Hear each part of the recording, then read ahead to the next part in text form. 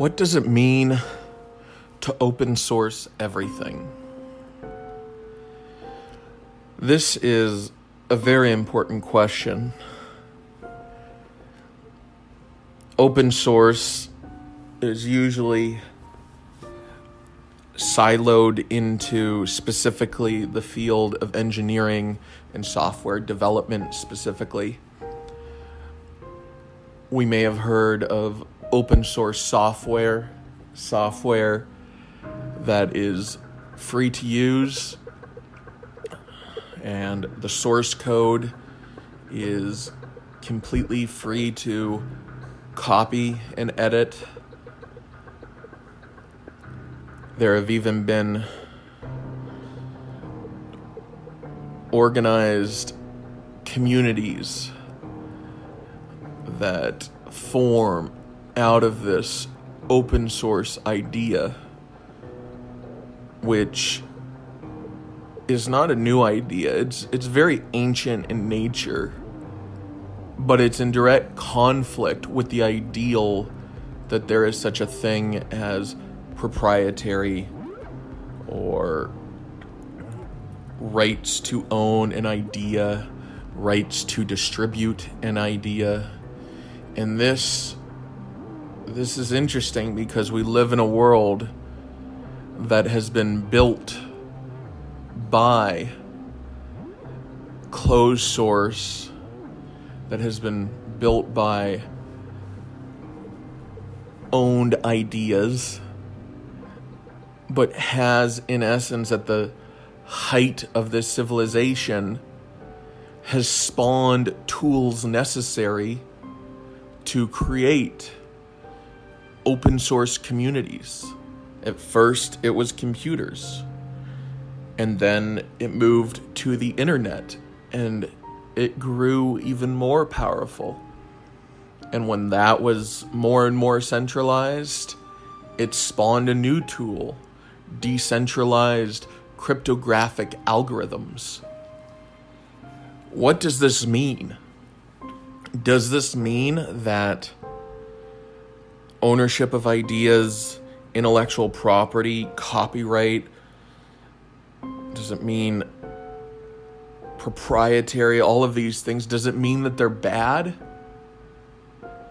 Not 100%, perhaps. I think that's a great thing to point out, because very rarely is anything ever 100% wrong or 100% right. And even when it is, it's circumstantial. And realizing that there has always been a constant war between ideas and ideals. And to give credit to ideals, the tools to spread ideas without an ideal haven't really existed en masse until the internet. It first started with the printing press. Ideas could spread without an ideal, a centralized organization to teach and educate and be the authority on an idea to help it grow. But just as a pot can help a plant grow, a plant can never truly thrive unless it is free. And it can spread, and it can grow new entities and offsprings with no control limiting its growth. Only then can a potted tree, once it is freed into the chaos of the world, ever become a forest.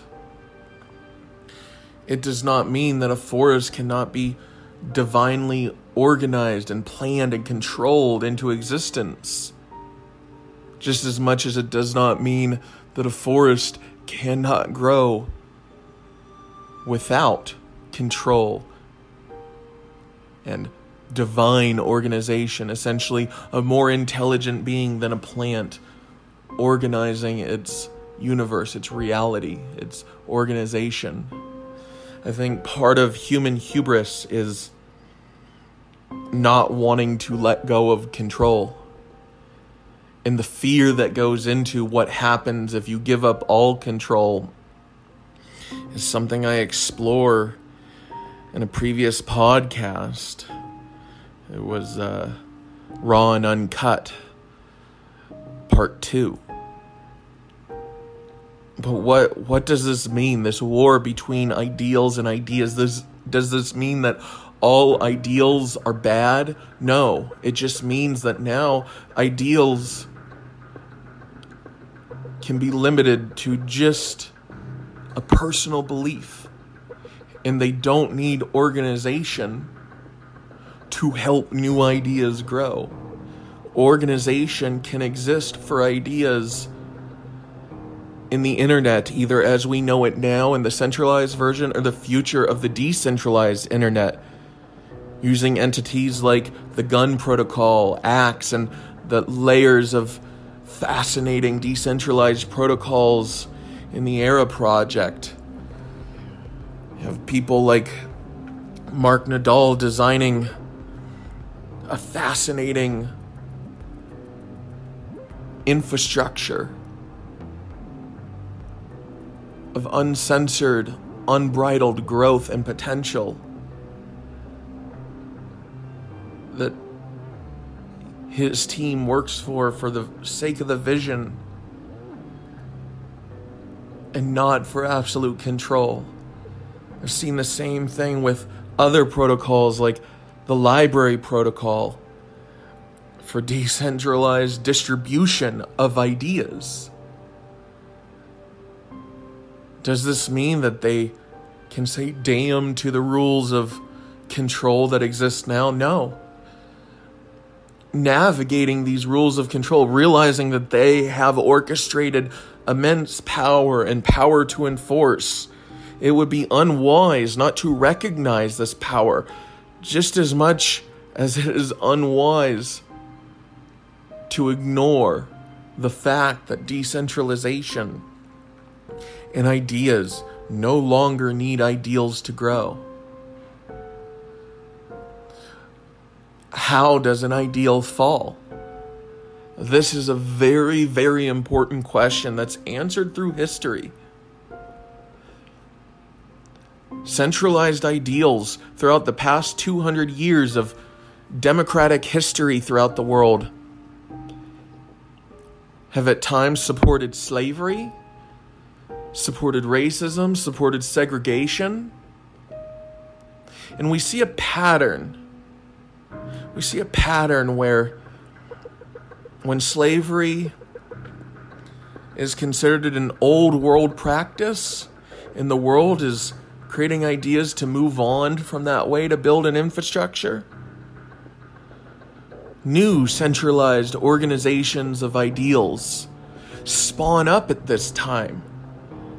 This movement of there are other ideas to create an infrastructure, a civilized infrastructure other than slavery, is not new to this past bicentennial era. This is littered throughout history. And always a civilization finds a way to turn slavery into something unethical. Anyone familiar with history enough sees this to be a case. It is the backbone of every civilization to be built on the back of slaves until eventually slavery goes from being the best option to an unethical option. And there's a war of idea versus ideal where the old ideals die. And many new centralized ideals of thought sprung up in this time in the mid-1800s. And throughout time, there was a constant debate. It's how far do we take this? Do we not support racism? Do we not support segregation? And this war of idea versus ideals, how far do we take it? Is it wrong? Is it right? Is it right because it's been right for so long? Is it wrong despite the fact that it's been consensus of the ideal for so long? These are the constant things that push centralized ideals to their limits, to their breaking points, to the point where they realize that the argument that segregation and racism is not the same thing as slavery, being pro-segregation and pro-racism is not the same thing as being pro-slavery. These are the semantics of what happens when there is a war between ideals and ideas. And we are at the very beginning of one, where the new idea is so widely misunderstood through campaigns of misinformation and demonizing, fear-mongering against it. The people oversimplify it, realizing that decentralization is not limited to financial means of exchange. The decentralization, just like open source, which has always made ideas grow, which is the same principle behind a natural forest. It is a law of nature. Decentralization, open source, all of these things are modern ways of chaos, creating new order through an evolution of ethics. This ethical evolution makes ideals the bad guy. But we have to respect the ideals for where they took us. Does this mean that they are 100% wrong? That's always going to be up for debate. And there's always going to be people who want to regress back to the way things were, to make ideals great again. But it's limiting to believe that ideals are the only way good ideas can spread. This is not true. And we are challenged with this when we meet two warring ideals that don't understand how similar they are in essence and how only the face level details are different, but they feel so drastically and reality bending, universe shatteringly different to each of the individuals in the different but same ideals. This happens time and time again. And this is the time when we must ask ourselves, not what if decentralization succeeds, because it is anti-fragile in nature. It is going to succeed whether or not I want it to, whether or not we want it to, whether or not any of the most powerful organizations in the world try and stop it. Just as we cannot stop nature from running its course. Just as a person has no influence over people. They can have an illusion of influence, but it is a fragile construct, subject to breaking when introduced to the element of time.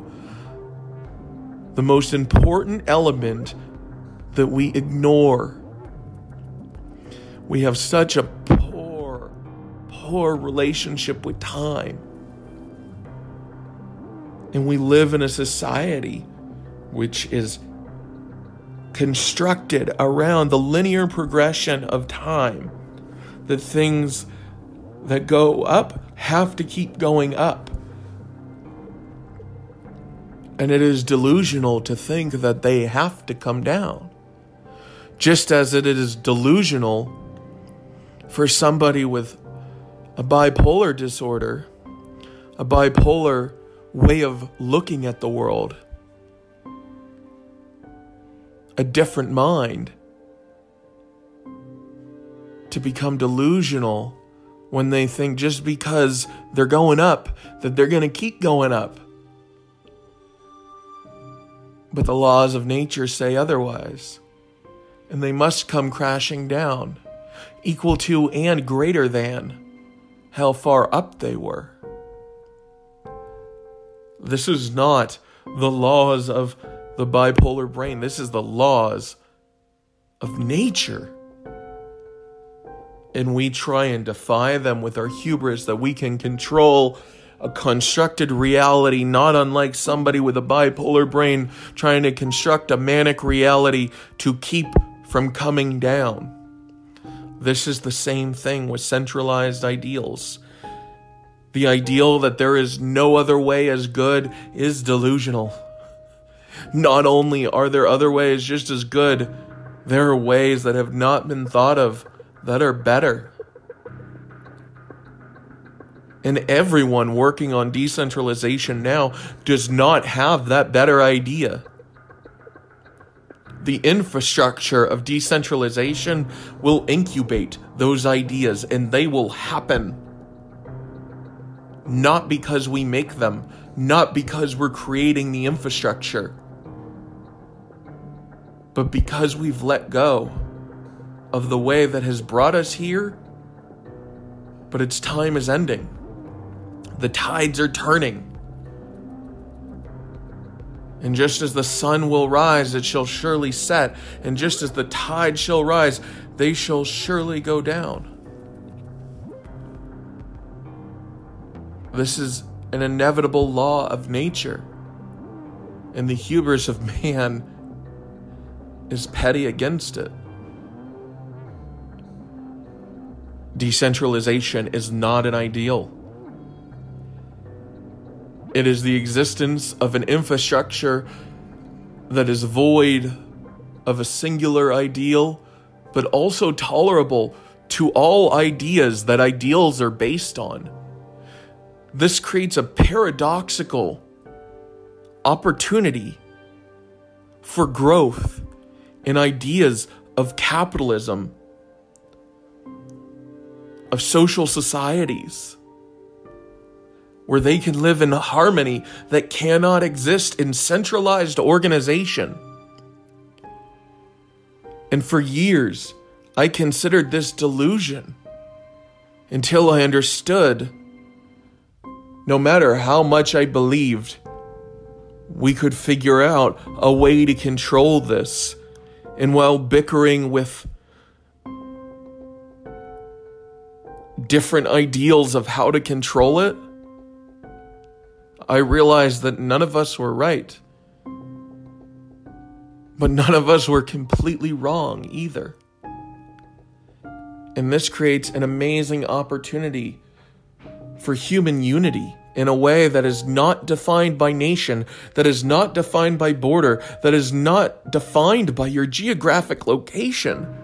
That organization can happen globally and in ways that improve and innovate on every single idea that we've had so far that has been limited with an ideal to put silos around these great ideas that have been leveled up. And it is our own hubris, our own bias that tells us just because something has worked this long that we can figure out a way to make it work better. Sometimes we have to let go. We can't hold on to the future and the past at the same time, because it only takes a matter of time until we're torn apart,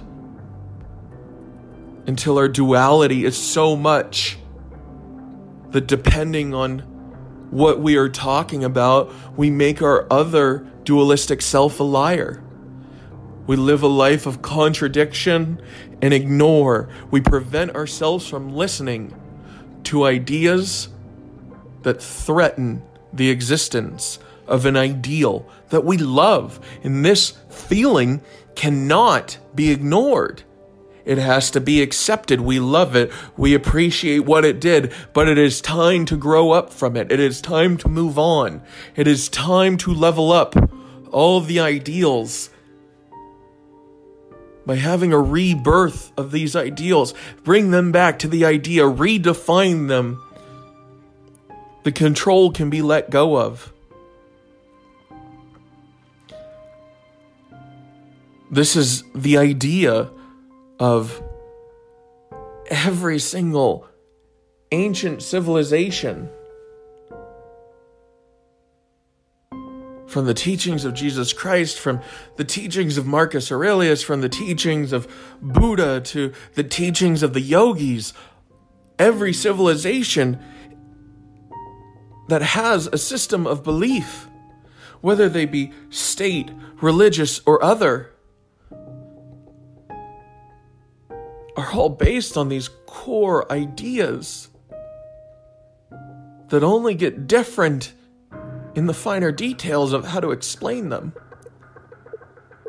This means we all have an opportunity to be more right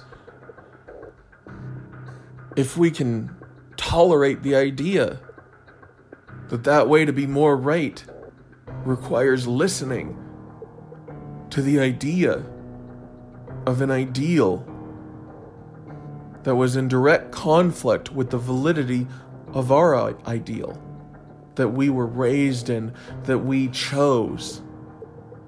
Everything is a choice. Whether or not it is a choice to keep living an ideal that you were born into, or to convert to an ideal, whether that means joining a church or moving to a new country, or adopting a economic school of thought. It means, what if we can do better? It's not, can we do better than Buddha or Jesus Christ or any of these things. It's, we put certain people on pedestals, like Steve Jobs, like Elon Musk, like Jeff Bezos, like Alan Turing, like Albert Einstein, like Stephen Hawking, like Neil deGrasse Tyson, like the founding fathers of the American Constitution. Are we incapable of doing what these great minds do? Does something make them inherently different than us, other than their choices? Are we not capable of the same choices? Are we not the ones that limit ourselves from thinking? That we cannot figure out how to create our own environment to be able to make the same choices as those individuals? Or are we consumed by a fear we didn't even know was there that keeps us from creating an environment, from finding the people to have in that environment to incubate the ideas that are not limited to Thomas Jefferson, to John Adams, to Benjamin Franklin, to George Washington, different minds of different fortitudes and different ways of thinking came together despite their differences, despite their radical differences. Someone like Burr and Jefferson and Adams and Franklin, with drastically different worldviews, drastically different biases and ideals, were able to listen despite the uncomfortable feelings that they experienced to find a middle ground of their time. What is keeping us from doing this from every ideal that exists today?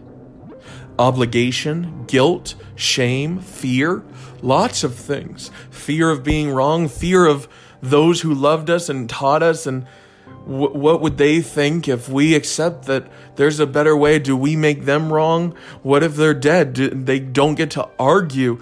It doesn't matter whether or not they know or didn't know that they are now wrong, because time cares not about our choices. Time is the only thing that can force our hand with our choices other than ourselves. Decentralization is happening. I realize that there is no way to resist it. It gains momentum despite opposition. Just as a muscle, when it is opposed, it becomes stronger. And it is only a matter of time before pushing that boulder that either the boulder moves or the boulder breaks us. And the only thing that can make that boulder break us is if we become so obsessed with an idea that we could move a boulder that we don't do anything else until we die trying to push that boulder. This is what happens when an idea turns into an ideal. When we are not able to question, yes, pushing this boulder has made me stronger. But unless I leave, there is nothing I can do. And letting go of that, telling this story of defeat, but having the evidence that you got stronger, makes somebody question, show me what you did. Because they too want to get stronger. And you show them what they did, what you did, and they keep doing it. They don't have the ideal to move the boulder, but they keep doing it and they get stronger. And then one day they come back to you and they are just as strong and they say, let us join together to push this boulder and see what happens. And your expectations are shattered, realizing that letting go was exactly what you needed to overcome that obstacle. There is no difference between that analogy and every single dying ideal on this earth today. There is a better way. But until we find it, we have to work together to push that boulder. And interestingly enough, even if we all stop, that boulder stays there. Decentralization cannot be deleted. It cannot be censored. It cannot be stopped. Because decentralization is not the boulder. It is our strength. And it only gets stronger with opposition. Decentralization does not need you to join it. But eventually, everyone will be a part of it, whether or not they choose to or not. This is the inevitable nature of nature.